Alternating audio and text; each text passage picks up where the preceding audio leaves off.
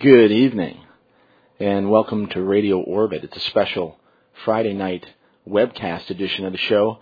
My name is Mike Hagan. I'll be with you for the next couple of hours, and we'll have a special guest on with us in just a few moments here, Mary Sparrow Dancer, joining us from her home on the East Coast, and we're very fortunate to have some time to spend with Mary tonight. And we'll get right to that in just a minute. Let me tell everyone what's going on here first, though. It is Mike Hagan. The show is called Radio Orbit. Typically, the program is broadcast every Monday night from 11 p.m. till 2 a.m. in the morning on KOPN Columbia, 89.5 FM. We also webcast and stream every Monday night thanks to the wonderful people at CosmicWavesRadio.com.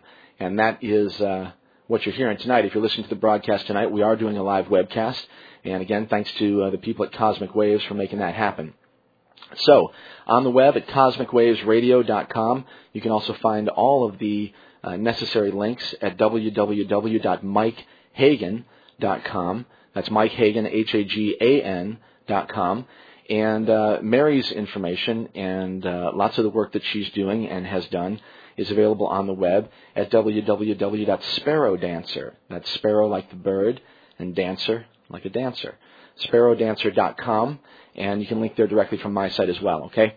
All right, so let's get right to it here. It's Friday night, and I'm very excited to have my guest with me live from her home in Florida, I think. Her name is Mary Sparrow Dancer. She is an author of amazing papers and a very beautiful book called The Love Song of the Universe. I ran into Mary through a peer of mine, as a matter of fact. Jeff Rentz is gutsy enough and cool enough to post Mary's information and some of her writing materials on his website at Rentz.com. And I like Jeff, and I have a lot of respect for him. And he was actually an inspiration for me before I began doing radio myself. So anyway, good for him for having that stuff up there. And anyway, here we are with Mary Sparrow Dancer, and I just want to say welcome to Radio Orbit. Thanks very much for being here, Mary. Thank you very much for having me, Mike. I appreciate it. Yeah, it's very good that we were able to work it out. I know that sometimes on the East Coast timing with my show isn't the most appropriate for some guests, and I love having the opportunity now to do these sort of specials like we're doing tonight, because then we can sort of accommodate the guests and everybody's comfortable and everyone's happy. So let's get right to it. Thank you very much for being here. Your work is amazing, and you're an interesting and a courageous woman. Well, thank you. So let's tell people why I think that. I'd like to start off with a little bit about yourself. Maybe you could tell us a little bit about Mary Sparrow Dancer and where you come from and how you got on the path that you are on, because it is, as I say, a very interesting one. And for the people who have yet to find that out, just keep listening, because it will become apparent. Well, thank you. Let's see. I'm not really sure how I got onto this path, and it was certainly unexpected in my life. I was born and raised a Catholic, and I left Catholicism about 30 years ago, and I formally converted to Judaism, where I was sent to Hebrew school by my rabbi, and leaving Christianity completely behind. And then after I had done that, then I left Judaism behind because I just couldn't find what I was looking for. And what happened was I became an atheist. And because it just, the concept of God just did not appeal to me. And so I guess for about the past 30 years or so, 25 years, 30 years or so, I had been, starting back in the 1970s, I became an atheist. And then on September 11th, 1988, I had a very terrible, dark day in which I was diagnosed with cancer, and I was having some real serious physiological problems at that time. That was the darkest day of my life. And at 4 a.m. on the following morning, I was awakened by a bright light shining on me. And, of course, when you're an atheist, you just assume the sun is rising early or something. And this was at your home, Mary? Yes, this was in my bedroom in my home here in Tallahassee. Okay, so you're in Tallahassee, Florida. Yeah. That's right. Okay. That's right. And I opened my eyes and I looked at the light, and there was an enormous swirling sphere of light in my room, and I just looked at it. It was just utterly amazing. I'd never seen anything like this, of course, and there was a property about the light that was coming out of it, and as the light was coming out of this sphere, it was touching me and going through me, and it was making me feel much, much better. I was being healed. And so then the first thing that happened was I heard a male voice coming from the sphere, and he was almost whispering, and he said, "You're not afraid, are you?" And I said, "No, I'm not afraid." And he said, "Good, because none of this is meant to frighten you in any way." Mm-hmm. So anyway, we had a long talk, and at one point he said to me, "Would you come with me? There's something I'd like for you to see." And so I said to him, "All right, I'll come with you." And when I said that, I left my body, and I found myself floating up by the ceiling, looking down at my body lying on the bed, and the body was lifeless as it was lying there. And I went with him into the light, and the next thing I knew, we were walking on a barren mountaintop, and I later began to recognize this as being Qumran, and he took me to a place where there was a cave, and we went inside the cave, and we met an old woman who was sitting there waiting for us inside the cave.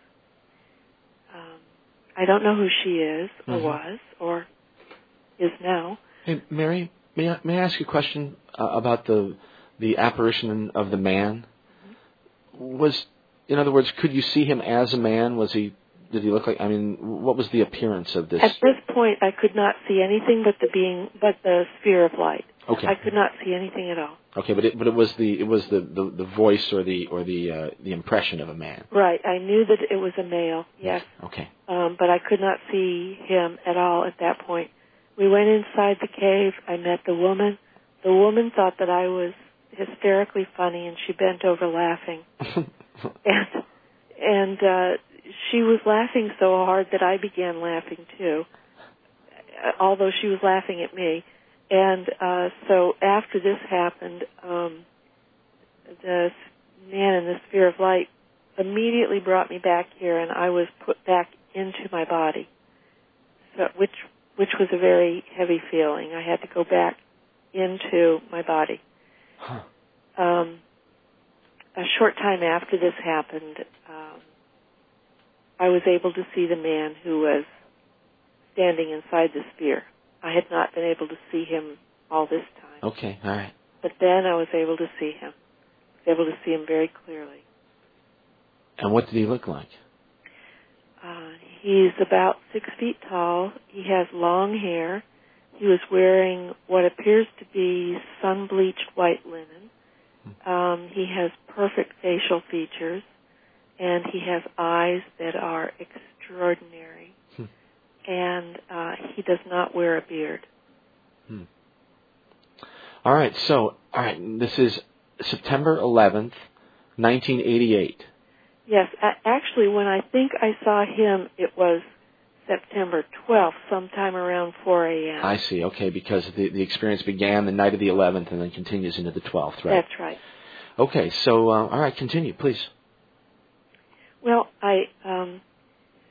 he told me that we talked about a number of different issues, and I just assumed that he was some sort of a space brother or something like that, because remember, back in 1988, that would have been a popular thing to think. Sure, it was in the pop culture for sure. Yeah. And so I thought he was someone who had just beamed down, and I had no idea who he was. I asked him at one point what his name was, and he said that I wouldn't be able to understand his name. He also said that my cancer would be healed, that I would be healed, and he told me that he asked me, what is our concept of God? What is that? Mm-hmm. I said, well, this is not my concept. I just can't take this God, and this God just seems to be something that is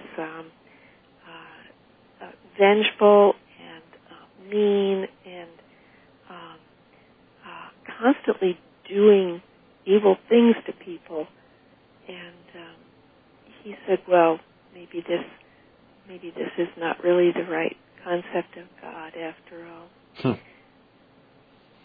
And frankly, at that point, I really didn't even want to talk about God. I wanted to talk about science and medicine and important things. So the idea was that he had a tremendous amount of information to give to you, yep. And you recognized that, and you were just trying to fill up on, or you were hoping to fill up on whatever you wanted to fill up on. Yes.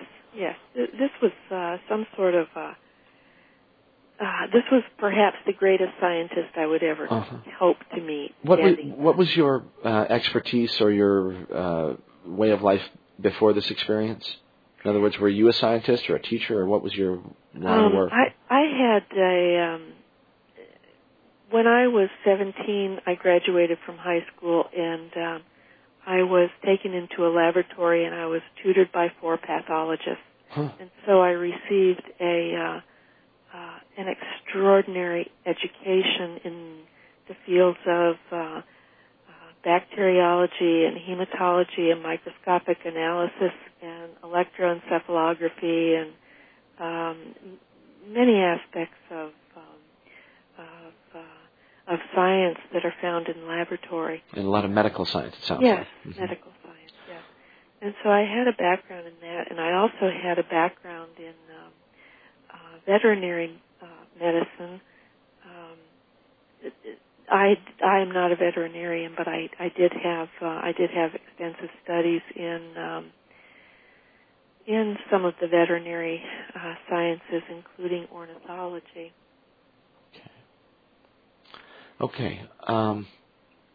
So, how long did this particular experience last? It goes on until morning, and then what happens? I'm not sure how long it lasted.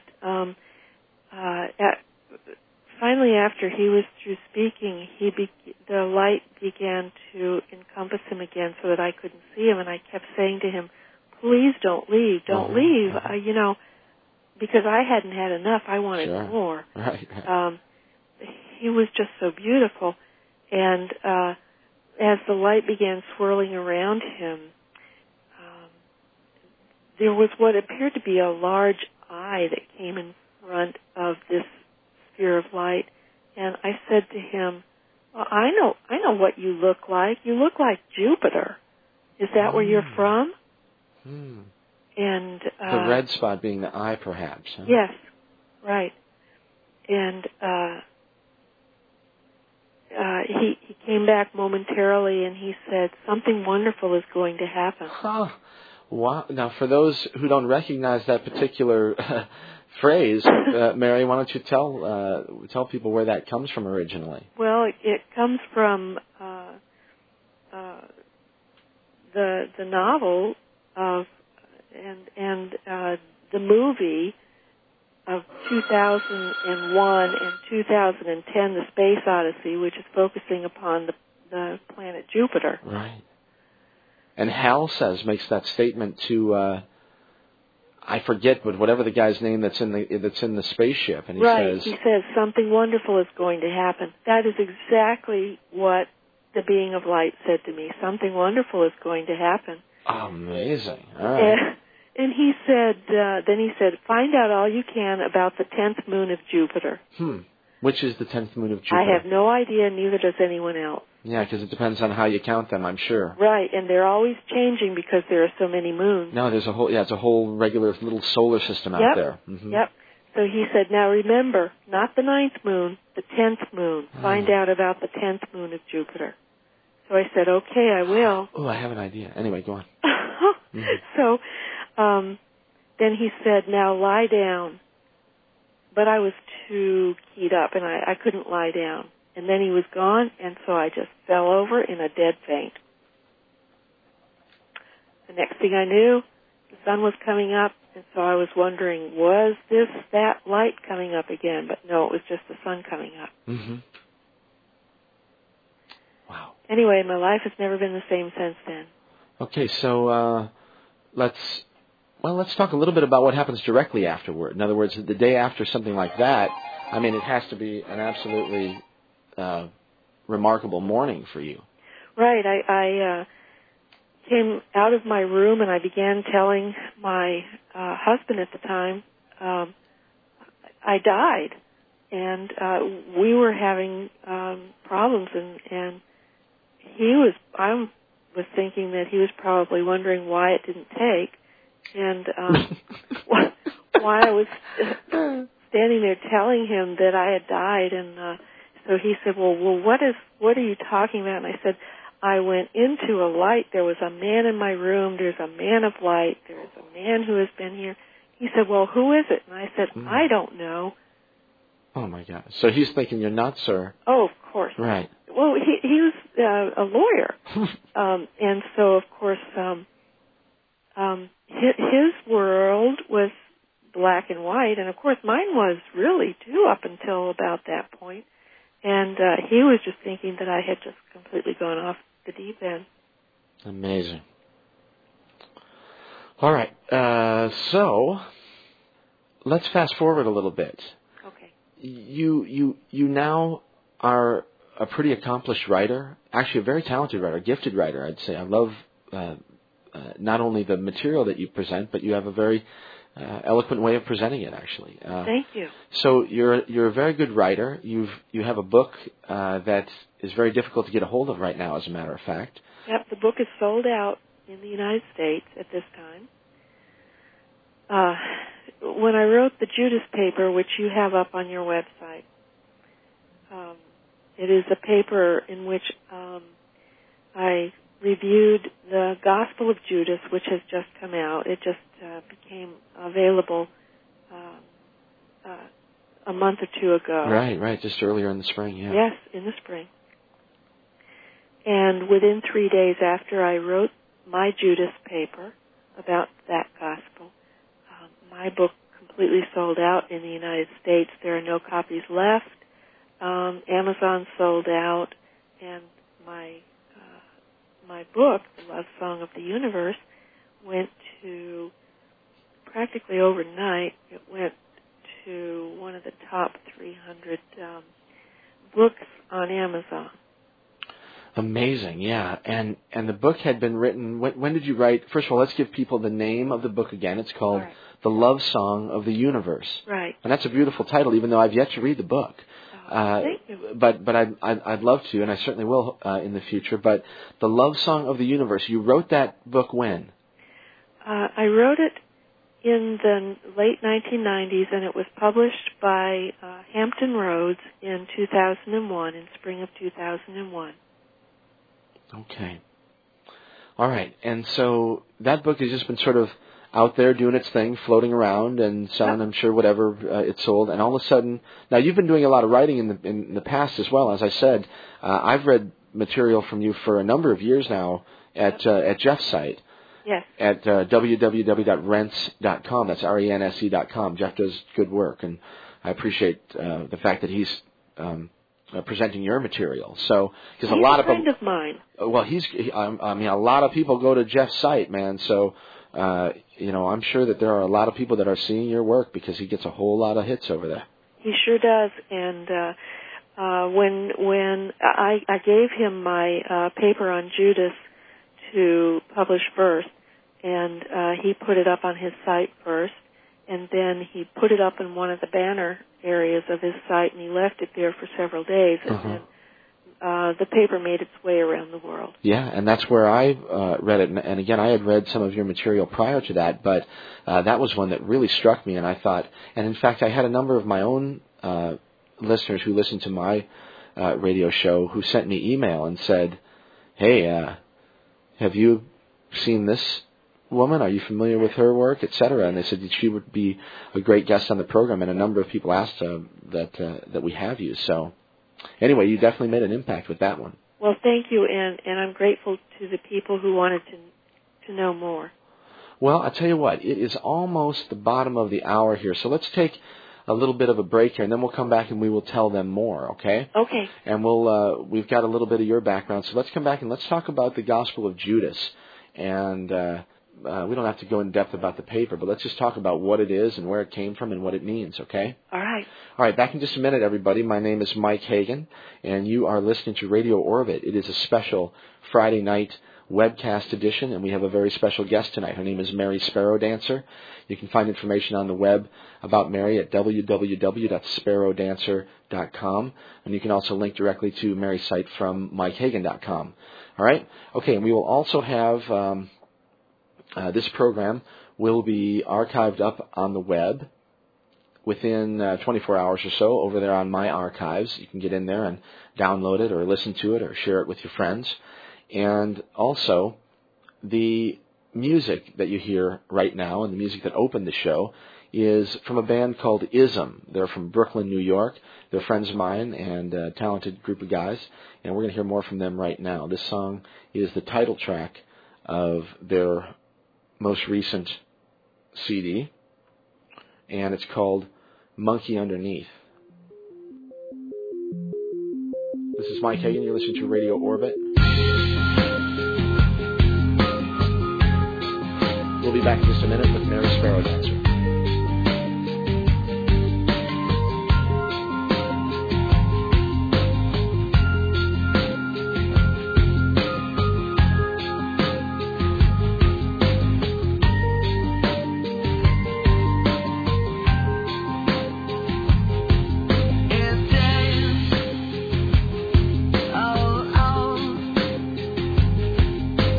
Man was dark and cold.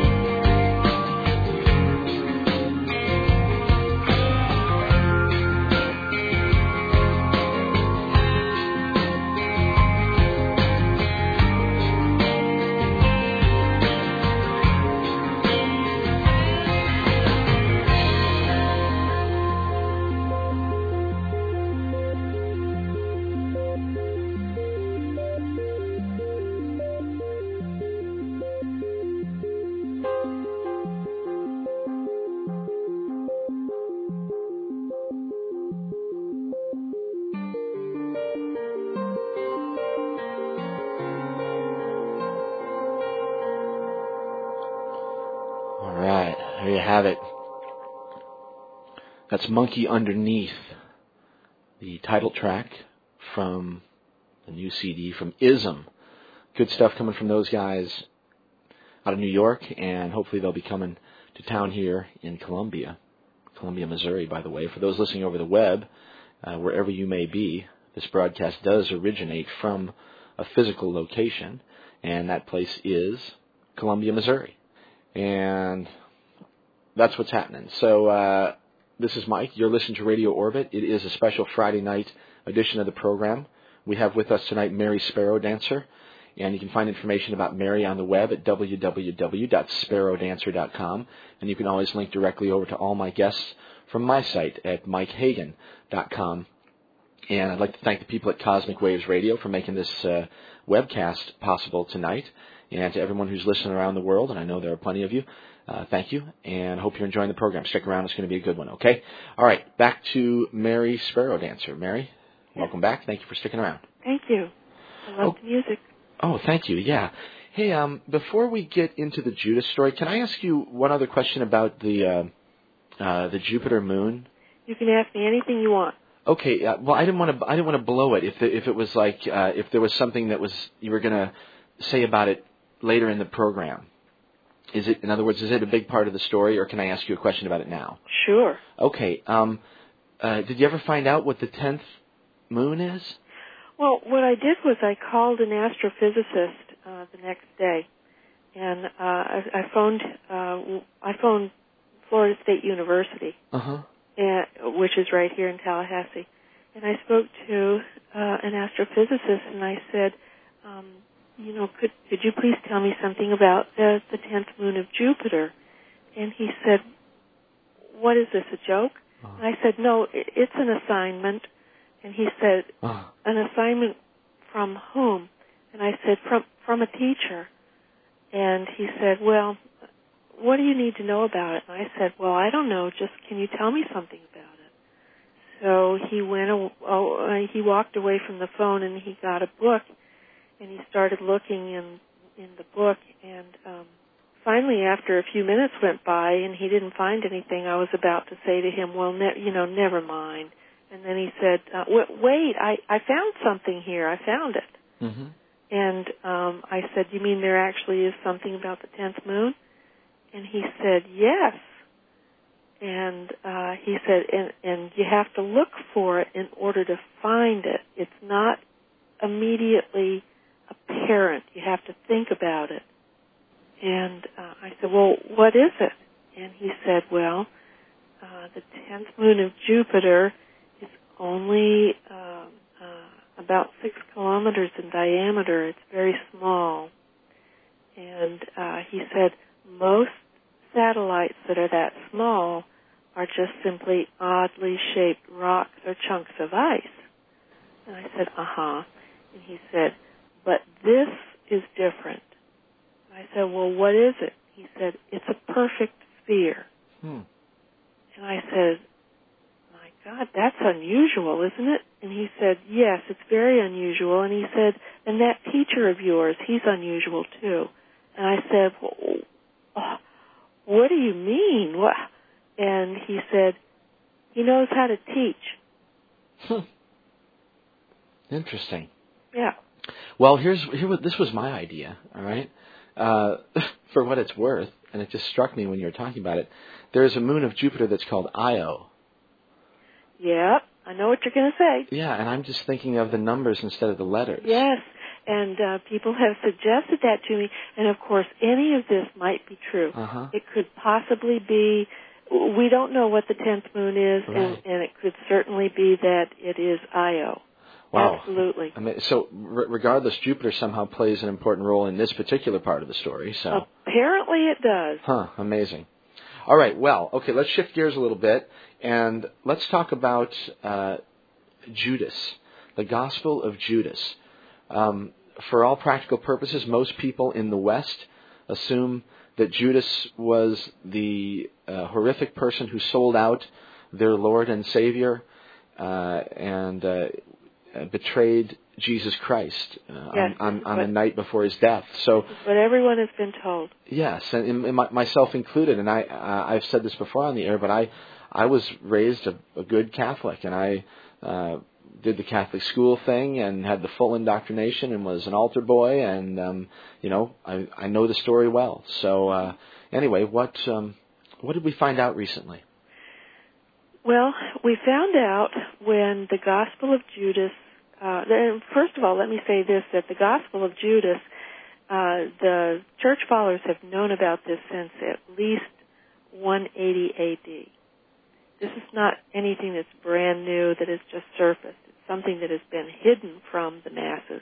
Mm-hmm. And so as early as 180 A.D., the church fathers were writing about this, and so therefore we can assume that this gospel predated the writings of the church fathers in 180 A.D. We don't know when it originally came from, because so much of the ancient texts have been destroyed by the church. Mm-hmm. But what we find in the Gospel of Judas is that, and most people are talking about the fact that it appears that Jesus asked Judas to, quote and unquote, betray him. He asked him to. Yeah, he asked him to.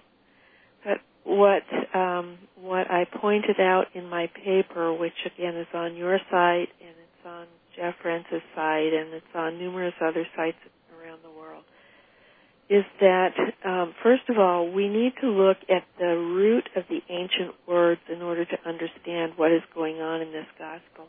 We need to look at all of the words, and we need to try to find out what are the meanings to these words, and not the meaning right now, today, but what was the meaning perhaps 2 or 3 or 4 or 2,000 years ago. Mm.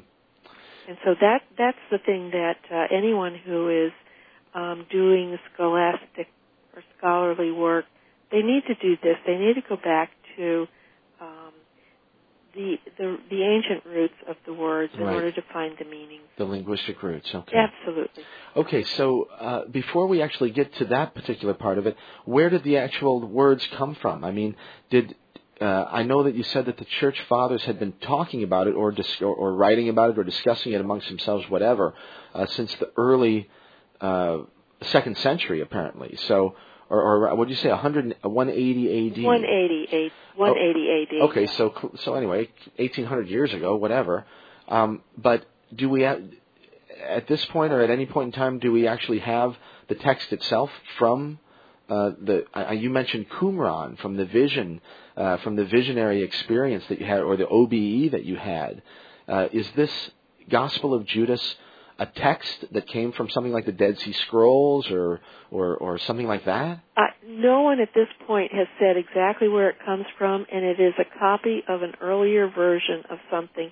The Gospel of Judas that the National Geographic just released, which is the version that I'm writing about, that is written in Coptic, but it is apparently copied from an earlier version. And it's manuscript. Yeah. Okay, so it's been copied by hand by somebody. All right. Yeah. Wow. All right. Before we go any further, I'm sure there are lots of people that are saying, "Well, it's a hoax. It's BS. It's not the real deal." How do we know, or how can we be relatively certain that it's a legitimate artifact and it's not something that's been prepared to take a poo-poo on the Christian religion? Well, the scholars who were translating it for National Geographic were very careful, extraordinarily careful, and not only are they familiar with the language in the various stages, because languages change through the years. And so not only were they familiar with the various stages of the Coptic language, but they also did tests on the paper, the manuscript itself that dated it into ancient times. and they found that in their collective decision, it could not have been a false document, because not only was the paper upon which it was written ancient, but the writing itself was following the language in which it was known back in approximately the time of 180 A.D. Okay. All right. So, good. I'm glad that we clarified that. Now, we're talking about language, and you said a few minutes ago that it appears that the real interpretation of what may have happened is that Christ may have somehow asked Judas to betray him, but you were going to talk about the roots of that word or that Right. particular phrase. The word betray comes from an ancient word. The root is tradere, and it's not an evil word at all. It's also the root of the word tradition, and there are several references in the King James Version of the Bible that in which we can find a word that is pronounced be-ray or be-rayeth, and in all instances when that word is used, it means simply to reveal the truth. Okay. All right. So let's continue with the story. And to add something here, when this story came out in the mainstream press, just the story that it was, that this gospel had been either discovered or released or whatever, right, Mary? I mean, everybody got really uptight. I mean, there were, Yep. and to this, and still, I mean, I'm sure that you get some people that are very unhappy with the things that you write. And in fact, I think when I read this particular article on Jeff's site, there were some comments that again, Jeff will post it. He put up some sort of comments that were trying to refute or rebut Right. some of the things that you had written. And anyway, it's very touchy material. So Right. Why is it so touchy? Well, I think it's rocking the foundation of beliefs, and when people have their beliefs rocked, they get angry. But And frightened. the important thing for me, at least, after this article came out, was that I received thousands of emails, and they were all positive. There were only 4 that were negative, 4. and 2 of those negative ones are the ones that Jeff Rentz posted at the bottom of my article on his website. Okay. That was Remarkable. it. Everyone else was positive. And the interesting thing, too, to me, was that most of the men who contacted me said they were crying. Now, that wasn't what the women were saying, but the men were crying. And I was just overwhelmed. And finally, after about 2 weeks, I had to delete 20,000 emails. My gosh, Mary. Yep. Well, you struck a chord for Yep. sure. It struck a chord in people, and it was just simply, people were sitting up all of a sudden, and they were saying, this has touched me so deeply. And again, I was so moved by what the men were telling me, because none of the men realized that all of the men were saying they were crying.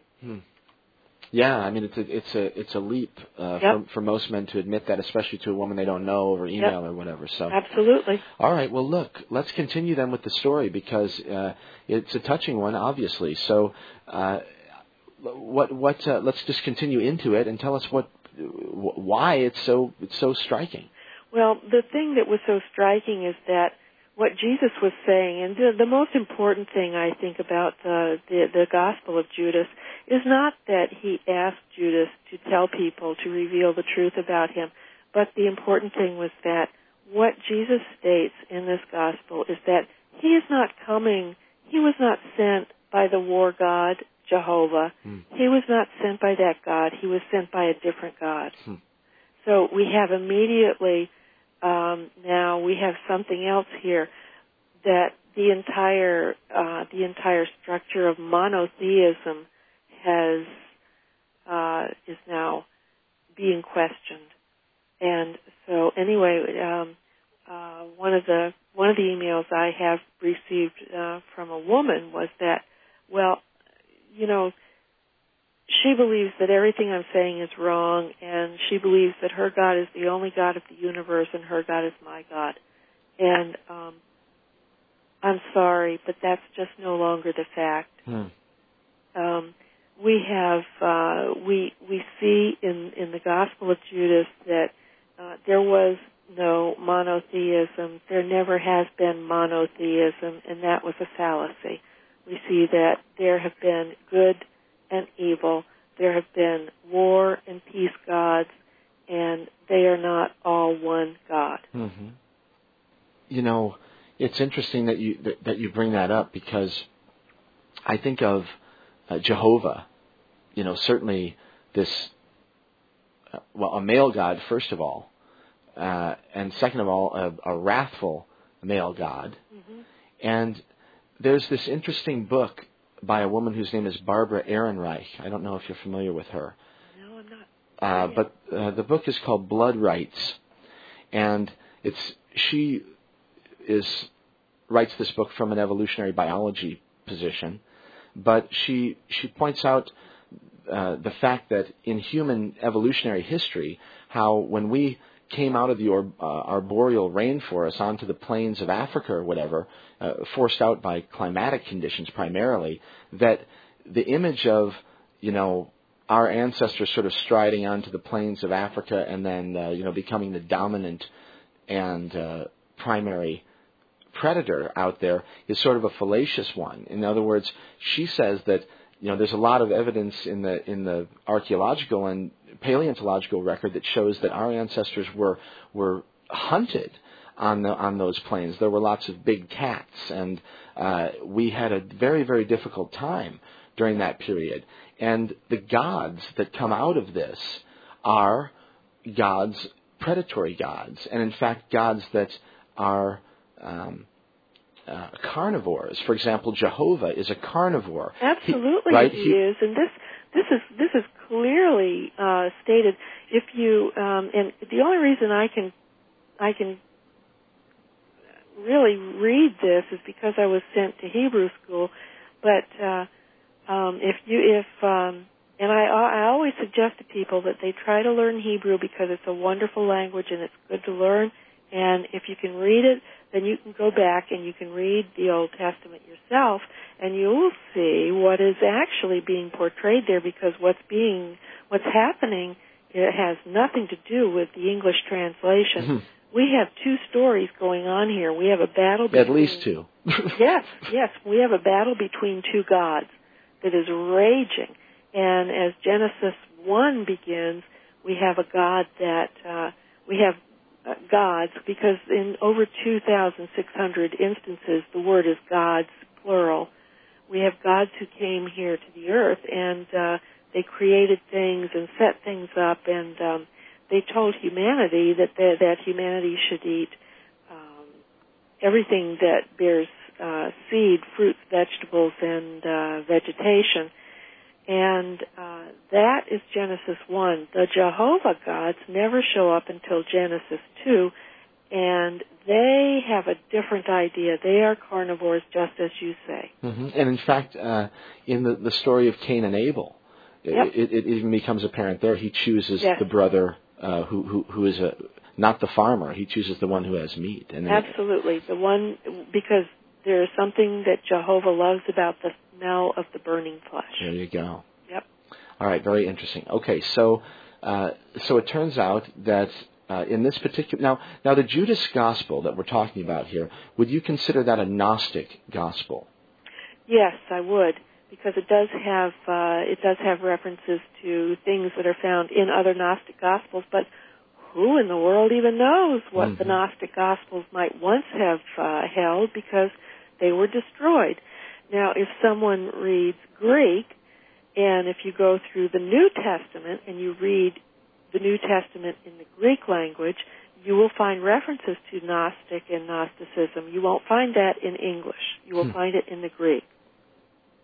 It's amazing, we have all of these different versions, all these different translations, all of these things that have happened to this particular book, and many other historical and mythological documents, certainly, but it has been morphed and twisted and changed and added to and subtracted from how many times over the years, Mary? Thousands and thousands.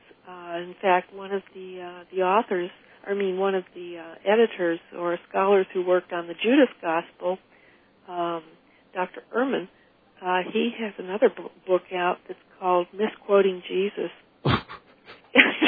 He has a wonderful sense of humor. It's a wonderful book, and I would suggest that to anyone who wishes to study, and so that we can know that our understanding of Jesus has been completely molded and remolded and edited and redacted, and so we have this understanding that Jesus is this simpleton wearing sandals who's a carpenter coming from a town no one else came from, Nazareth. Mm-hmm. And no one else came from Nazareth.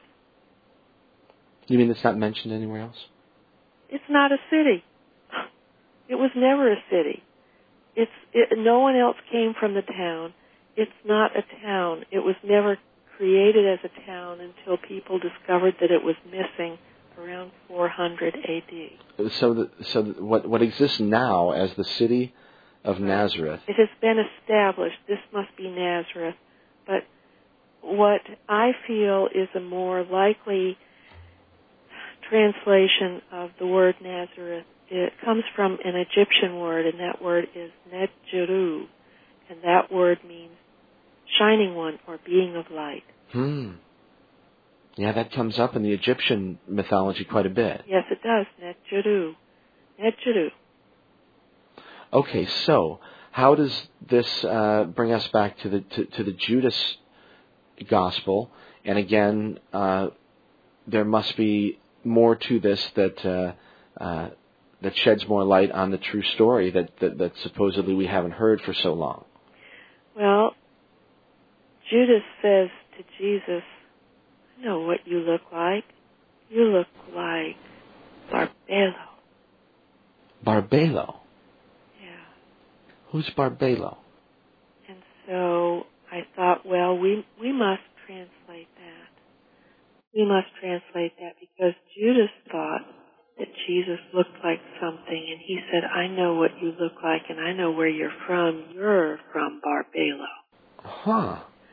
And so when I began translating that word, I came up with the translation that Barbelo would mean Son of God, and it would mean God in an age, in a time, in a language when God sounded like Belo.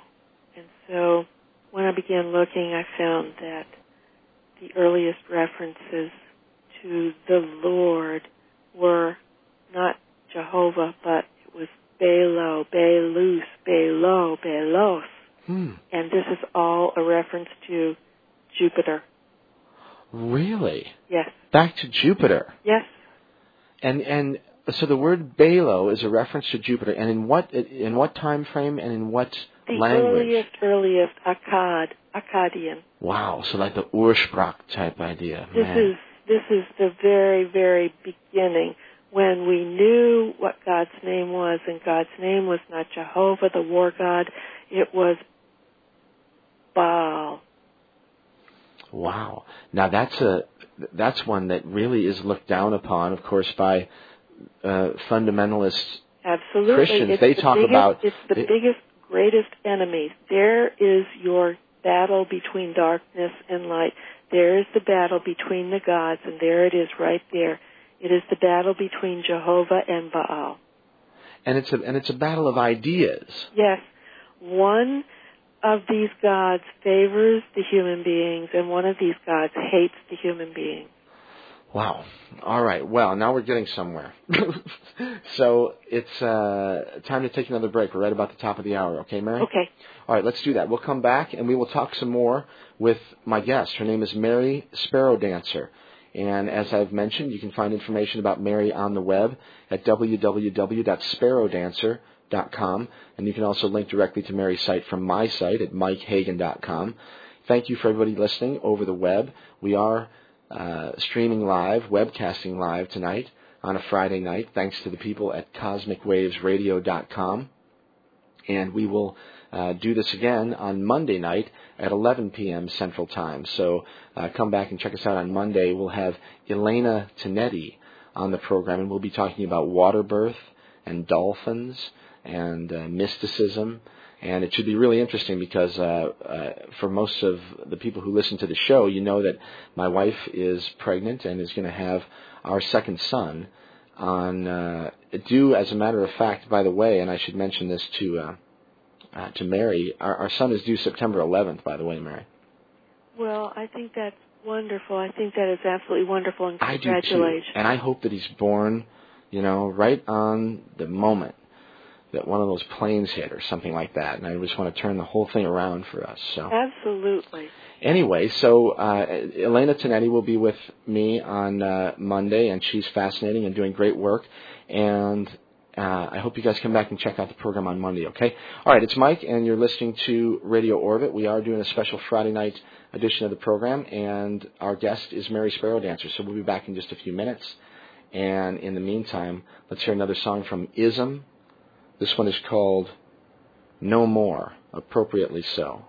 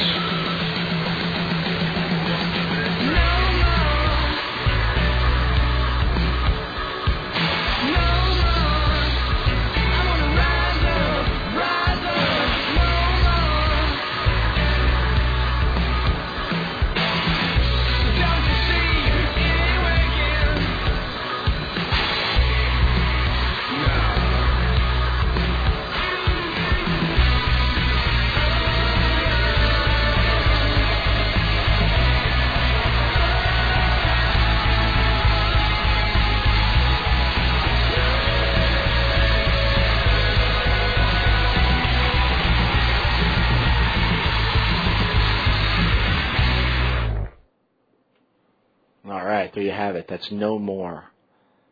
And the band is called Ism. And this is Mike. You're listening to Radio Orbit, special Friday night edition of the program. And my guest is Mary Sparrow Dancer. We'll come right back with Mary in just a moment here. But for those who are just joining us, you can find information on the web at www.mikehagan.com, and you can listen to us streaming live at cosmicwavesradio.com. And for Mary, website information available on the web at sparrowdancer.com. All right, Mary, hi. Hi.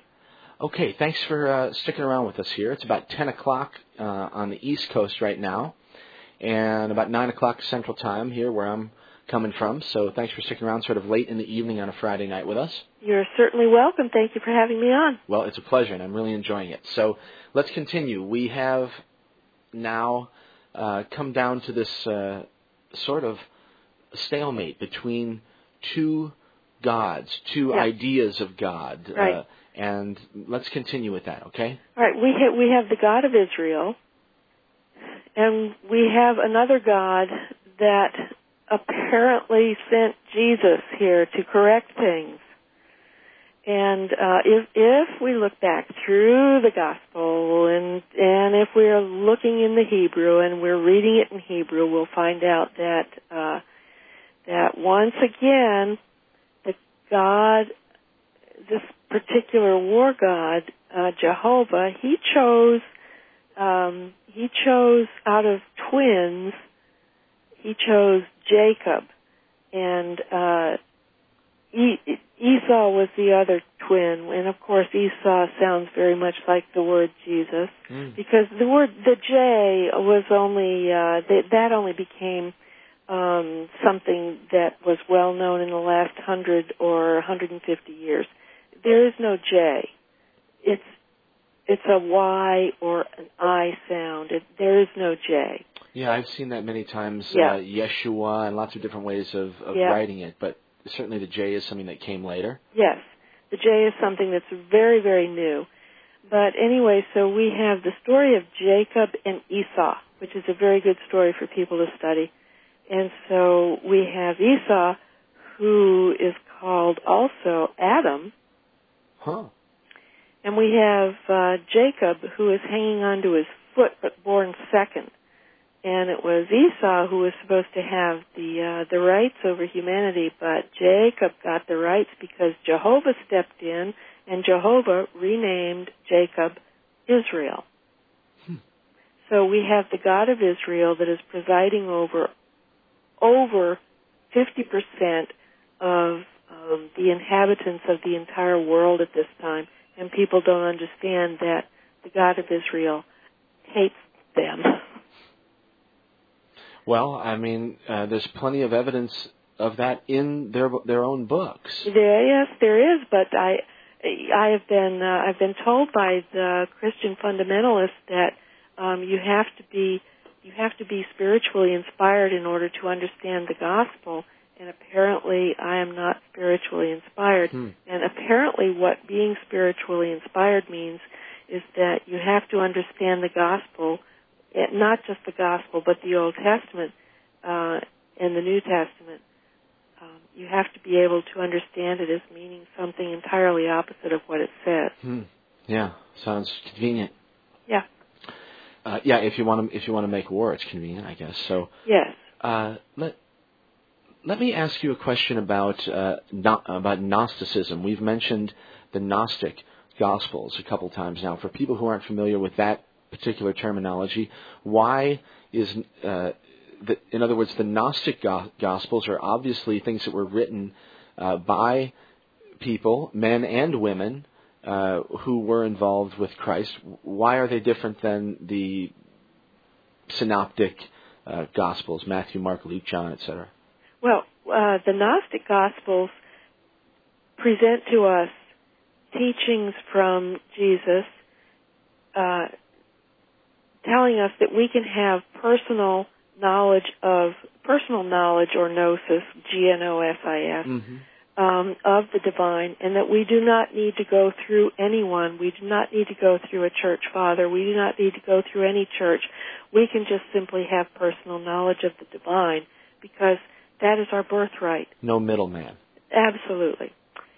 So the church, of course, would not be able to establish itself with those teachings, and so this is why those teachings were all burned, like the followers of those teachings. Wow. Mary, can I tell a story real fast to you and to the audience? This is, you really make me think about this. My favorite story in the Bible is the story of Thomas. Doubting Thomas, right? And I think that it's a really interesting story. And for those of you who don't know what it is, basically it's this. Shortly after Christ rises from the grave and resurrects back to life, he appears to the apostles in what's called the upper room or the upper chamber, and this place where they all hung out. And Thomas is not there. And everybody is blown away that Christ shows up. And shortly thereafter, Thomas shows up, and he is a disciple as well, and who, of course, the Thomas Gospel, a Gnostic Gospel, was scribed by. Is that correct, Mary? Mm-hmm. So Thomas comes in, and they say, "Oh my gosh, Thomas, you can't believe it. The Master was here." And he says, "You've been smoking too much Northern California Sensimilla." And they say, "No, he was here." And he doesn't believe them. And he says, "I will not believe it, not until I put my hand in the wound, not until I touch his hand will I believe."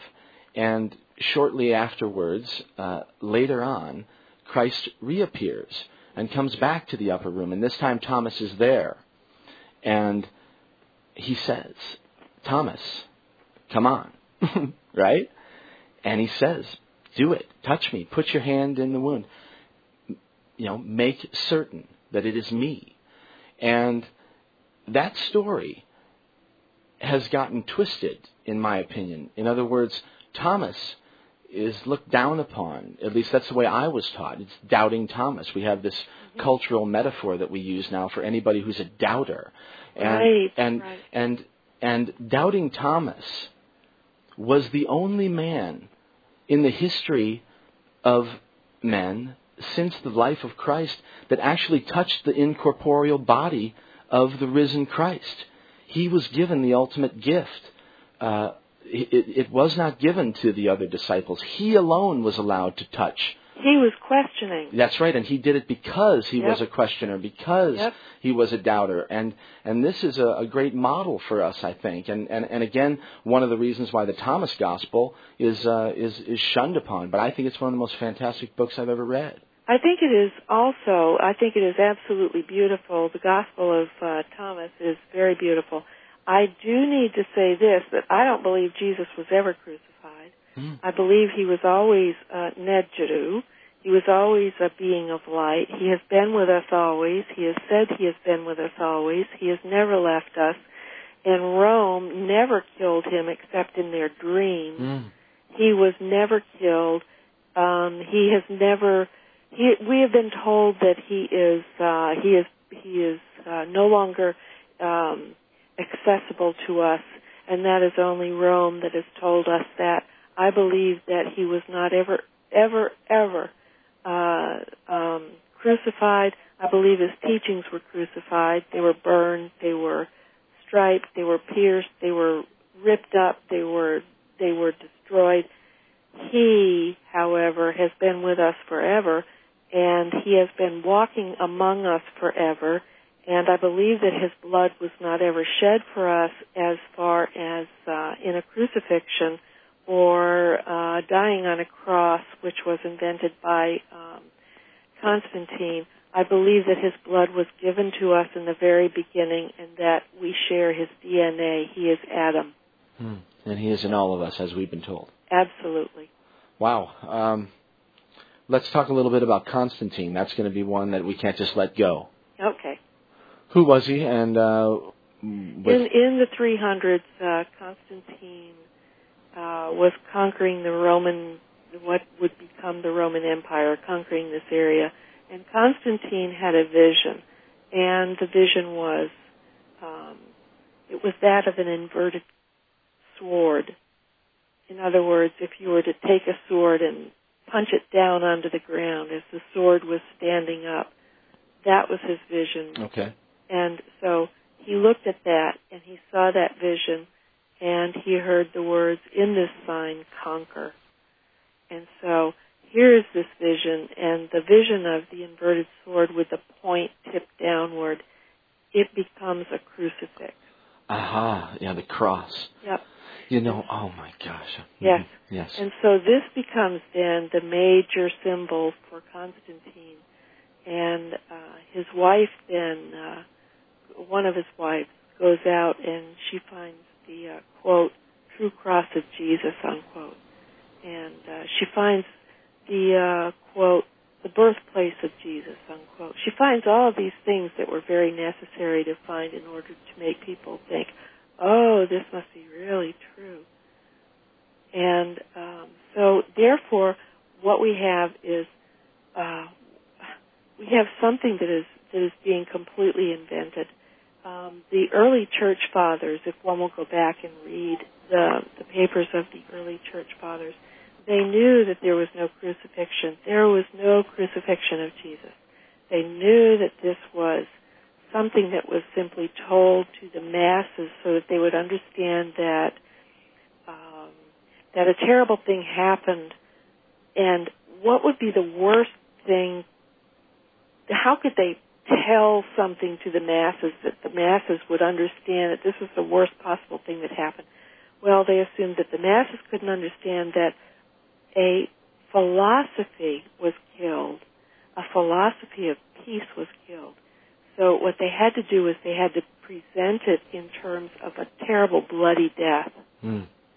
So because they assumed that the people could only understand physical pain, they couldn't understand the pain that might go with the greatest philosopher ever, Jesus Christ. Well, and I even hesitate to use those words because the word, there was no J, right. Jesus Christos. Well, what if he wasn't crucified, and this was a story that was made up basically to continue another mythology? What happened? Do we have any idea what the theory might be that really went down with Christ, and did he continue his life? I have a theory that Rome didn't want people to realize that he is completely available to us.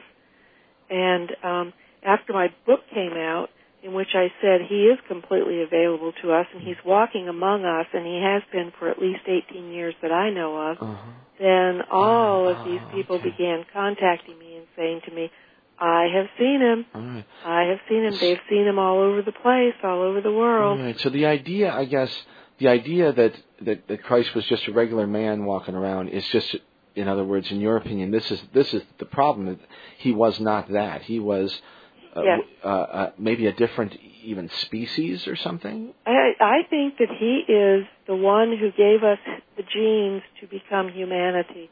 I think that is what he is, what he has been, what he will be, and that he has never stopped walking among us, and that he is forever mourning for what has happened to us by the Jehovah gods. Amazing. All right. So the Judas piece and the Judas gospel is stuff that is opening this stuff up to discussion. Is that right? Well, I would assume yes, but I'm wondering why aren't people picking up on this? I guess they're not reading it. I'm not sure. But the Judas Gospel is picking up that Jesus is not from Jehovah. Jesus is from a completely different God altogether. There was no monotheism. That was a fallacy. All right. Okay. So, with regard to the current state of affairs on the planet right now, yes. How do you see all this stuff tying together? Because you write a lot about current affairs, and you also write a lot about health and medicine and this sort of thing. So how do you see all this playing together? Well, I am wondering why the United States is over there in Iraq, and I'm wondering why Israel is bombing Lebanon, which is where Baalbek is, and of course, if anyone will do a translation of Baalbek, that is the temple of Jupiter. Mm-hmm. Okay. And we have over in Iraq, we have many other areas that are called the Gate of God, which is what Barbelo actually can be translated into the Gate of God. So why are we why, when the U.S. first went over to Iraq and began bombing over there and destroying things, why was the first thing that we destroyed, why was it just the museum? Yeah, the Antiquities Museum. Yes, the Antiquities, yes. Yeah, I know. We followed that really closely, me and some other people who are interested in that, because, for quite some time, there have been some people out and about that have been writing and discussing about the fact that there's much more going on than meets the eye here. Yes. With the Iraq business, and that it goes way back to Sumeria, and the ideas that evolved from 5,000 years ago. So or many more thousand, or many more than that. Yes. Certainly, yeah. And so the question becomes, what exactly is the U.S. doing over there, and why are we trying to destroy evidence of the gates of God, the Barbelo, the gates of God, and Baalbek over in Lebanon now? Is Baalbek a monument or a place? Or Baalbek is this is something that people really need to look at, because Baalbek is it's a monument that is so massive that we do not even have the capacity to build or recreate this at this time. We on the foundations of Baalbek, which is the Temple of Jupiter, Rome then built some things, but we don't. The foundation itself, the retaining wall, is thought to be the oldest structure on the face of the earth. Oh my gosh! Yeah, there's nothing that predates it. This is in the opinions of some people who, and I consider them to be scholars. There is nothing that predates it, and certainly if you look at the size of the retaining wall, the massive structure, and you realize that we have no way of creating something like this, even now it becomes apparent someone else created this in the very beginning. Wow.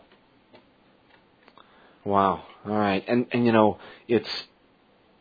There are so many of these ancient monuments that are finally getting their due. In other words, people finally aren't poo-pooing them anymore and realizing the sophistication that went into their design and construction. Right. And engineers and scientists that are worth their salt are finally looking at you and saying, "Well, gosh, we're not really sure how the hell they did this." Right, and of course they no one knows how, but and so I would hope that everybody would please go and look on the internet and try to find out what you can about the Temple of Jupiter, Baalbek, which is in Lebanon, and all of the gates of God, because there is something extraordinary that has gone on that we don't know about, because all of that information has been destroyed by organized religion. All right. Well, do you have any ideas? I guess it's sort of difficult to speculate, but you've been delving into this for quite some time, and you've obviously put a lot of thought into it. Is it more than an idea that's being thought about over there? Is there technology involved? I think there is. That's just my guess. Why in the world would they completely remove everything from a museum? Why would that be their first goal? they're trying to locate and destroy or confiscate ancient portals. That's what I think. Or complete a puzzle, perhaps, or something. Yep. Or it's weird. It's almost like, some of these movies that you think, that are far out, Raiders of the Lost Ark or whatever, but that's sort of the stuff that really goes on. Yeah, and I wonder how much, occasionally we do get truths coming out of Hollywood that are right on. And hopefully they will lead people into certain directions. So apparently we do get truths now and then mixed in with all of the fiction. Well, this seems to be the big issue and the trouble, as I see it. It's becoming so difficult to determine what is true and what's not. And you talk about the truth quite a bit, and I appreciate your quest for it. But as an individual, I'm sort of the same way. But for me anymore, I'm so lost by the muddiness of information from all different sides that it seems that personal experience for me is where the rubber meets the road, and that anything outside of what you can actually see, feel, hear, touch, and really feel is sort of unconfirmed rumor almost. Well, that's the way I take it. For me, I have seen what I have seen, and I've seen it for 18 years now, and I continue to see it, and therefore I go by what I have seen and what I have witnessed. Right. And what else can you do? In other words, I think that's what we're supposed to do, right? That's what I know. Well, that's what I was asked to do. He asked me if I would come forward as a witness, and I said yes. And so I have come forward as a witness. I am telling people what I have seen, what I have heard.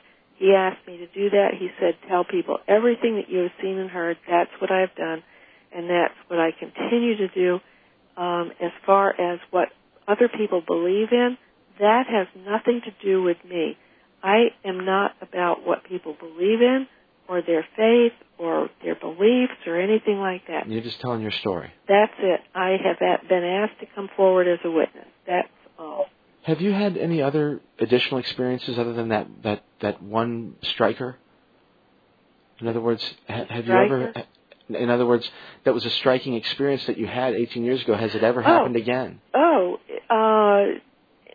Throughout the last 18 years, yes, constantly. Huh. It has never stopped. He is here. My children have seen him. My little dog has seen him. Many people have seen him. He's walking among us. What can I say? Right.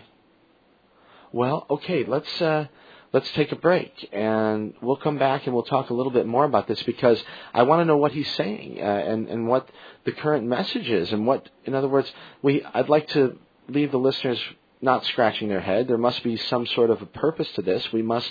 There's a reason for you to be sharing all this information with us, so maybe you can help out a little bit and tell people more about the message. And I don't know. Is there a message for other people? Yes. All right, well, let's come back and we'll talk about that, okay? All right, everybody, this is Mike, and you're listening to Radio Orbit. We're doing a special Friday night webcast with Mary Sparrow Dancer. You can get us on the web at mikehagan.com, and you can find Mary on the web at sparrowdancer.com, all right? Okay, it is Mike, and let's play another song here by my friends Ism. You can find them on the web, by the way, as well, at mikehagan.com. Just click on the music archives, and you'll see information about most of the bands that are featured on the program here. This, one more time, is awesome independent American music. Rock and roll from New York City. Ism. The song is called Out of the Way. We'll be back in just a minute. This is Mike, and you're listening to Radio Orbit.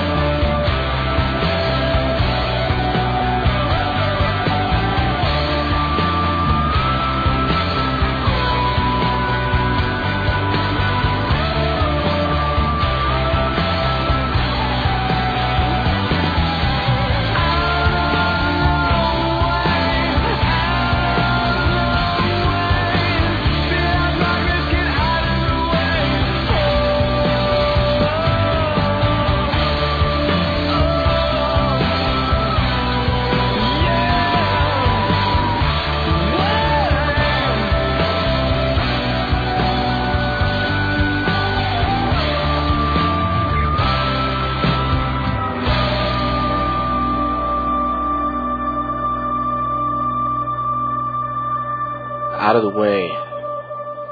That's ISM. On Radio Orbit, it's Mike Hagan. You're listening to it live on the web via CosmicWavesRadio.com. And it's nice to be with you tonight on a Friday night. My guest is, and has been for the last hour and a half, the amazing Mary Sparrow Dancer. And we've got about another 25 minutes or so with Mary, so we're going to get right back to her. Say hello. Hello. Hello. Okay. So, Mary, before we go any further, I want to ask you one other question. We've had a couple conversations off the air, and this is sort of a left turn from where we've been tonight, but you have an interest in this particular compound called dimethyltryptamine, and I know that you have been in touch with Dr. Rick Strassman, someone who I know and I've interviewed before. Yeah. How does this particular substance, that is a remarkable thing, come into your whole story, and why are you interested in it? That's a wonderful question. We create dimethyltryptamine in our bodies, DMT. DMT, it's the spirit. The spirit molecule, yeah. Yeah. That's what Rick Strassman's book was called, DMT, yeah. The spirit molecule. And so we create this within our own bodies, and I have just simply been wondering, what in the world happened to me on that night, September 11th, 1988, and September 12th, 1988. What happened then, and what has continued to happen? And so he has done, Dr. Strassman has done research into near-death experiences and other experiences where people have extraordinary abilities. And apparently what has been found is that we create in our minds or in our bodies somewhere, and they're not even sure where it's created, but somehow our body creates DMT, and it acts almost as like a key that opens a door into another dimension. Mm-hmm. And once you see this other dimension, you're no longer limited by the physical dimension that you're standing in. Yeah, this is an amazing compound, and like Mary says, it's found in everybody's nervous system. And right, we create it ourselves, and what is so incredibly strange is that the government has declared this to be a Schedule I controlled substance. And that's right, among the worst of the worst. Yeah, making us all, because we're simply human, criminals. That's right, we're all carrying. Right, we're all walking around as criminals because we make it ourselves. Including the judges. Yeah. Right. Yeah, it's funny. I talk about this stuff a little bit on the air now and again, and I have some friends that are in the psychedelic community, and I have a little bit of my own history, and I Richard Glenn Boyer, who's an attorney, who's a friend. There was a big story, by the way, that came out on Tuesday. This Johns Hopkins study on psilocybin. That. Big news. I loved it. Yeah, me too.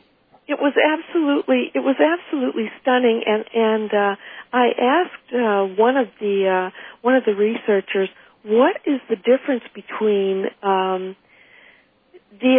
and psilocybin? Not much. And they said one oxygen molecule. That's right. It is just a shave away. Yeah, it's identical with the exception of one oxygen molecule.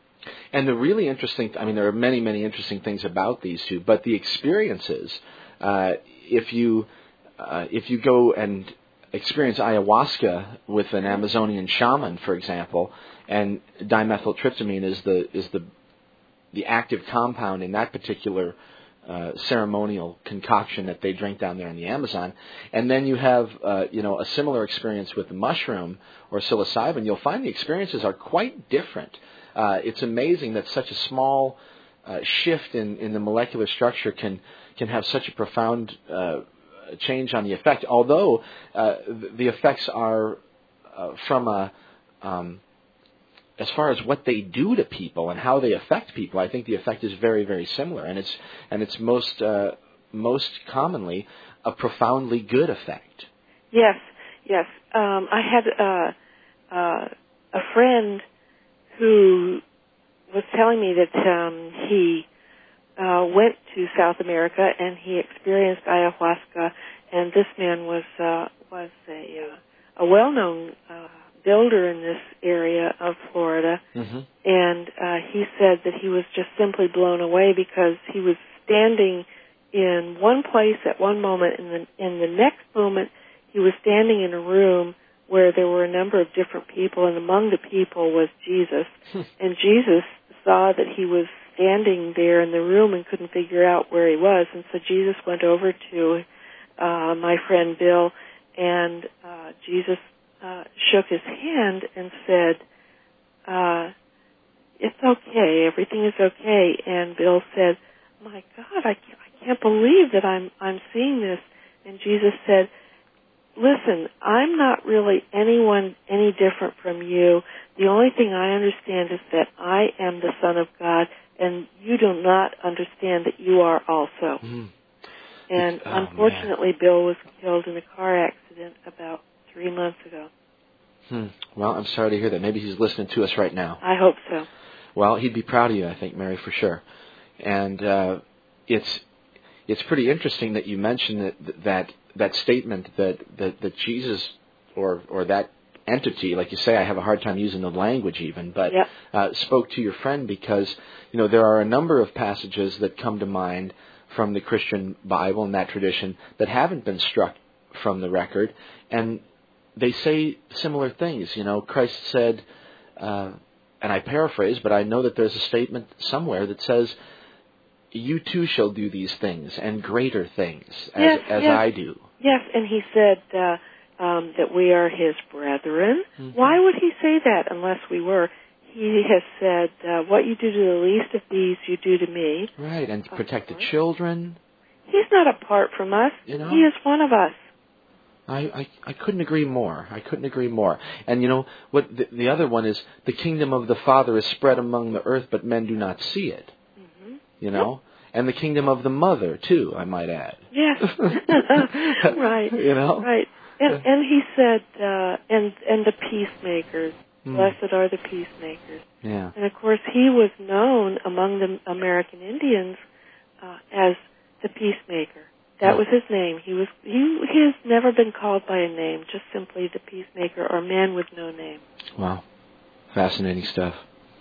And you find accounts in many, many different cultures and throughout history of these types of individuals, but they just sort of are interpreted through the lens of the culture. Right.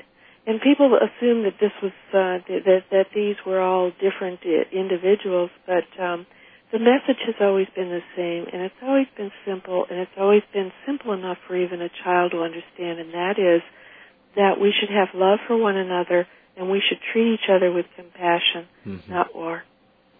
Yeah, it's the simple things, and it's been twisted in such an ugly fashion. Yes. And it's outrageous, actually, because it is so simple. And it's amazing that it even gets argued. In other words, how do you argue against those simple statements that were just said over the last 5 minutes on this program? I mean, it's very difficult to argue with that.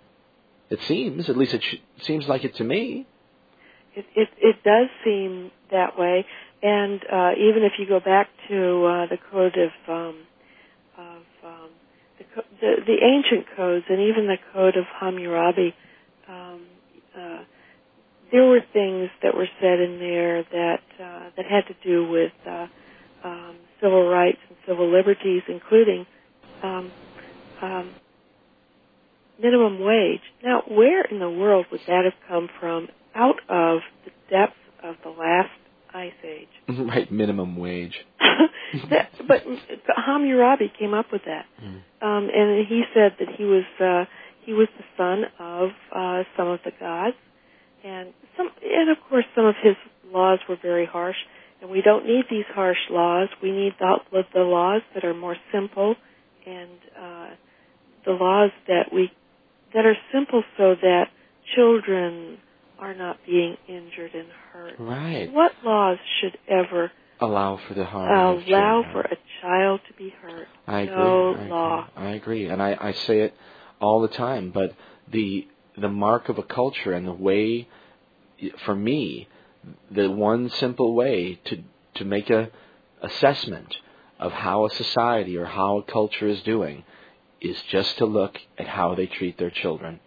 And not only how they treat their children, but how they treat children. You know, this is the problem. We have this idea, well, it's our children. Well, it's not our children. It's the children, all of them. The children. It is the children. And also, you know, if people can think about this, it's also how we treat the animals. It's how we treat the environment. It's how we treat everything. Everything. If we have no respect for anything, which is apparently what the prevailing God has no respect for anything. If we, as human beings, have no respect for anything, then we are lowering ourselves to the level of this prevailing God. We need to rise ourselves above the level of this prevailing God, and we need to establish for ourselves the fact that there is a better God, there is a better thing for us to do, there is a better way for us to act, and that is to act with a God of compassion. Yes, and I only point to the news of the day, you know, that what we have been doing has not worked and is not working and will not work. And it is patently obvious and self-evident now. How many more children have to be harmed? How many more bombs have to inadvertently kill the quote-unquote wrong people? I mean, who are the right people to kill, you know? But anyway, and it's also becoming a matter of necessity. You know, the weaponry and the tools of the destroyers are so sophisticated now that they're becoming quite a danger to everybody, whether they want to fight or not, you know. So something is going to have to change. It is, and it has to change, and we need to throw down the weapons, and we need to stop this, and we need to stop it before we destroy the entire world. How do we do, Mary, how do we do it in the face of those, though, that have the power? In other words, they have the power, they have the guns, they have the money, they have the media, they have all the arms and everything.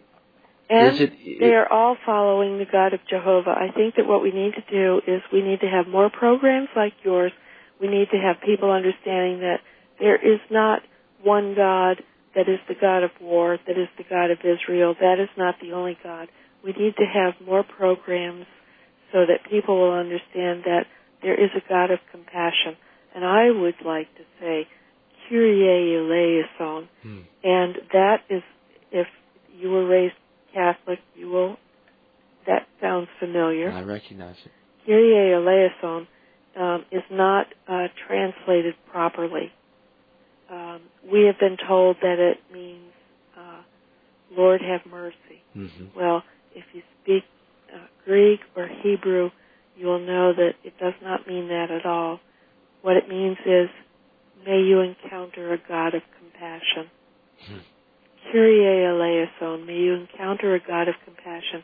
And I have a song on the left-hand side of my website. If people want to go there, they can hear what the song of love of the universe sounds like if they click on that. It's from Canadian composer Larry Nichol.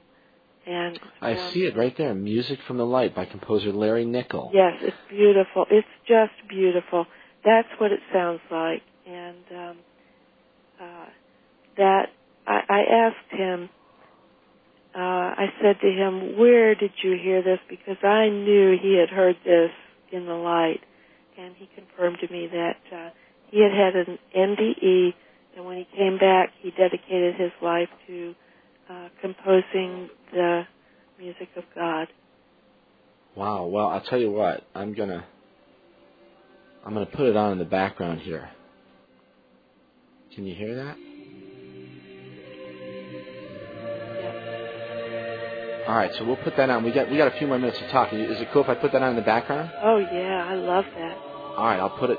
It's my vitamin B. I listen to it every day. Awesome. All right, so we'll talk over that for a few minutes. So, well, and there's another wonderful answer: music and art and creativity. Yes. Those sorts of things. I'm a huge advocate of, and I think it's another way to touch God.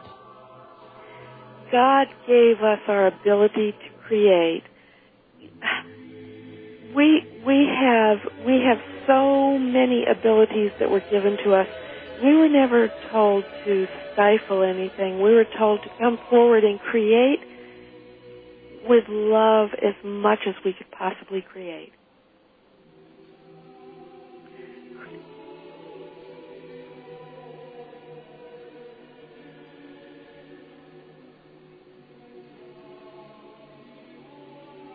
Wow, I had to just be quiet for a moment there.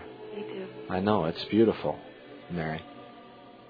And we are, in all of our works and actions and thoughts and words, we create it every moment. Yes, we do, and we do have the ability to create, and we should listen to this call to come forward and to create and to ask any questions and to never stop and to just keep coming forward and just keep asking and just keep seeking and never stop seeking.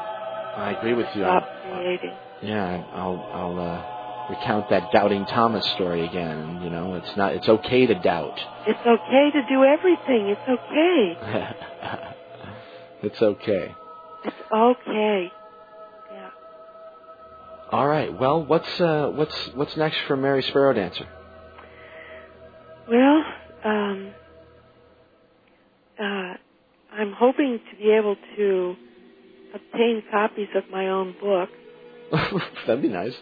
Yeah. I'd like to get a copy of it too, as a matter of fact. Well, as soon as I can obtain copies, I'll send you one. Yeah, and we'll do another program, and we'll give a copy to a listener or something like that. Oh, thank you. Okay. I would appreciate that. I would love to speak to you again. Okay, all right. Yeah, there's so much to talk about, you know. It appears my book is going to be possibly published in Japan. Wonderful.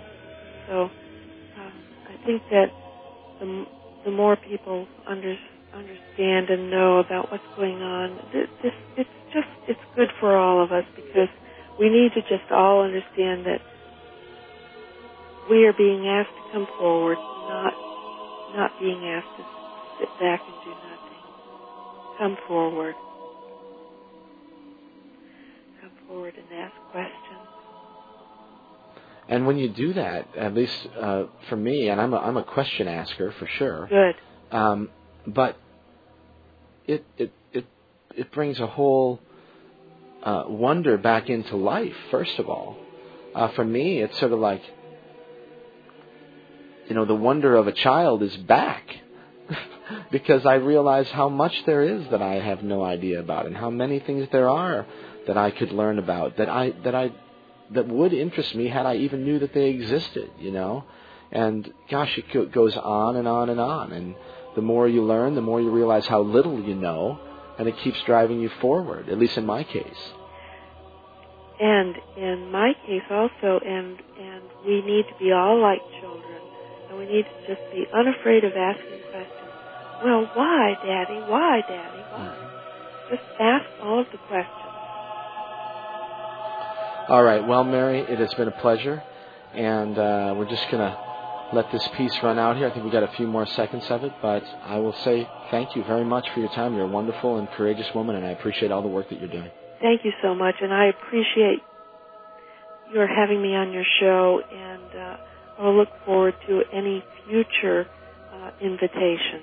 Yep. We'll make sure that we stay in touch after the fact here, and we'll talk again in the future, okay? Thank you so much. Wonderful, Mary. Take care of yourself, all right? Thank you, and you too. All right, everybody. Wonderful stuff. Mary Sparrow Dancer. And one last time, you can find information about Mary on the web at www.sparrowdancer.com. And from here on out, you'll be able to find information about Mary directly through my site at mikehagan.com. This particular program will be up in the archives sometime tomorrow. I'll make sure we got a good recording and do a quick edit and get it up there on the web so people can download it, listen to it, and share it with their friends. It's interesting and relevant information, and whether you agree or disagree, it is certainly worthy of discussion and debate. And I think that Mary would agree with that. She wants people to be talking and discussing and using their language and their words and their minds to come up with their own decision and discernment about what's really going on here. So I encourage you all to do that. And one more time, a big thank you to Mary Sparrow Dancer, okay? All right, it's Mike. You've been listening to Radio Orbit. We've done a special Friday night version of the program. We're going to hit the road here with one last song from my friends from New York, Ism, and we'll be back on Monday. Same channel here on Cosmic Waves Radio, Channel 2 on Cosmic Waves Radio. It'll be at 11 p.m. Central, noon, or midnight, I should say, midnight Eastern Time. And as I mentioned a little bit earlier, my guest will be Elena Tinetti, and we'll be talking about children and childbirth and water birth with dolphins attending. So amazing and interesting stuff next week as well on Radio Orbit. Come on back, check it out. In the meantime, one last time on the web, MikeHagan.com, and thanks for being with us, okay?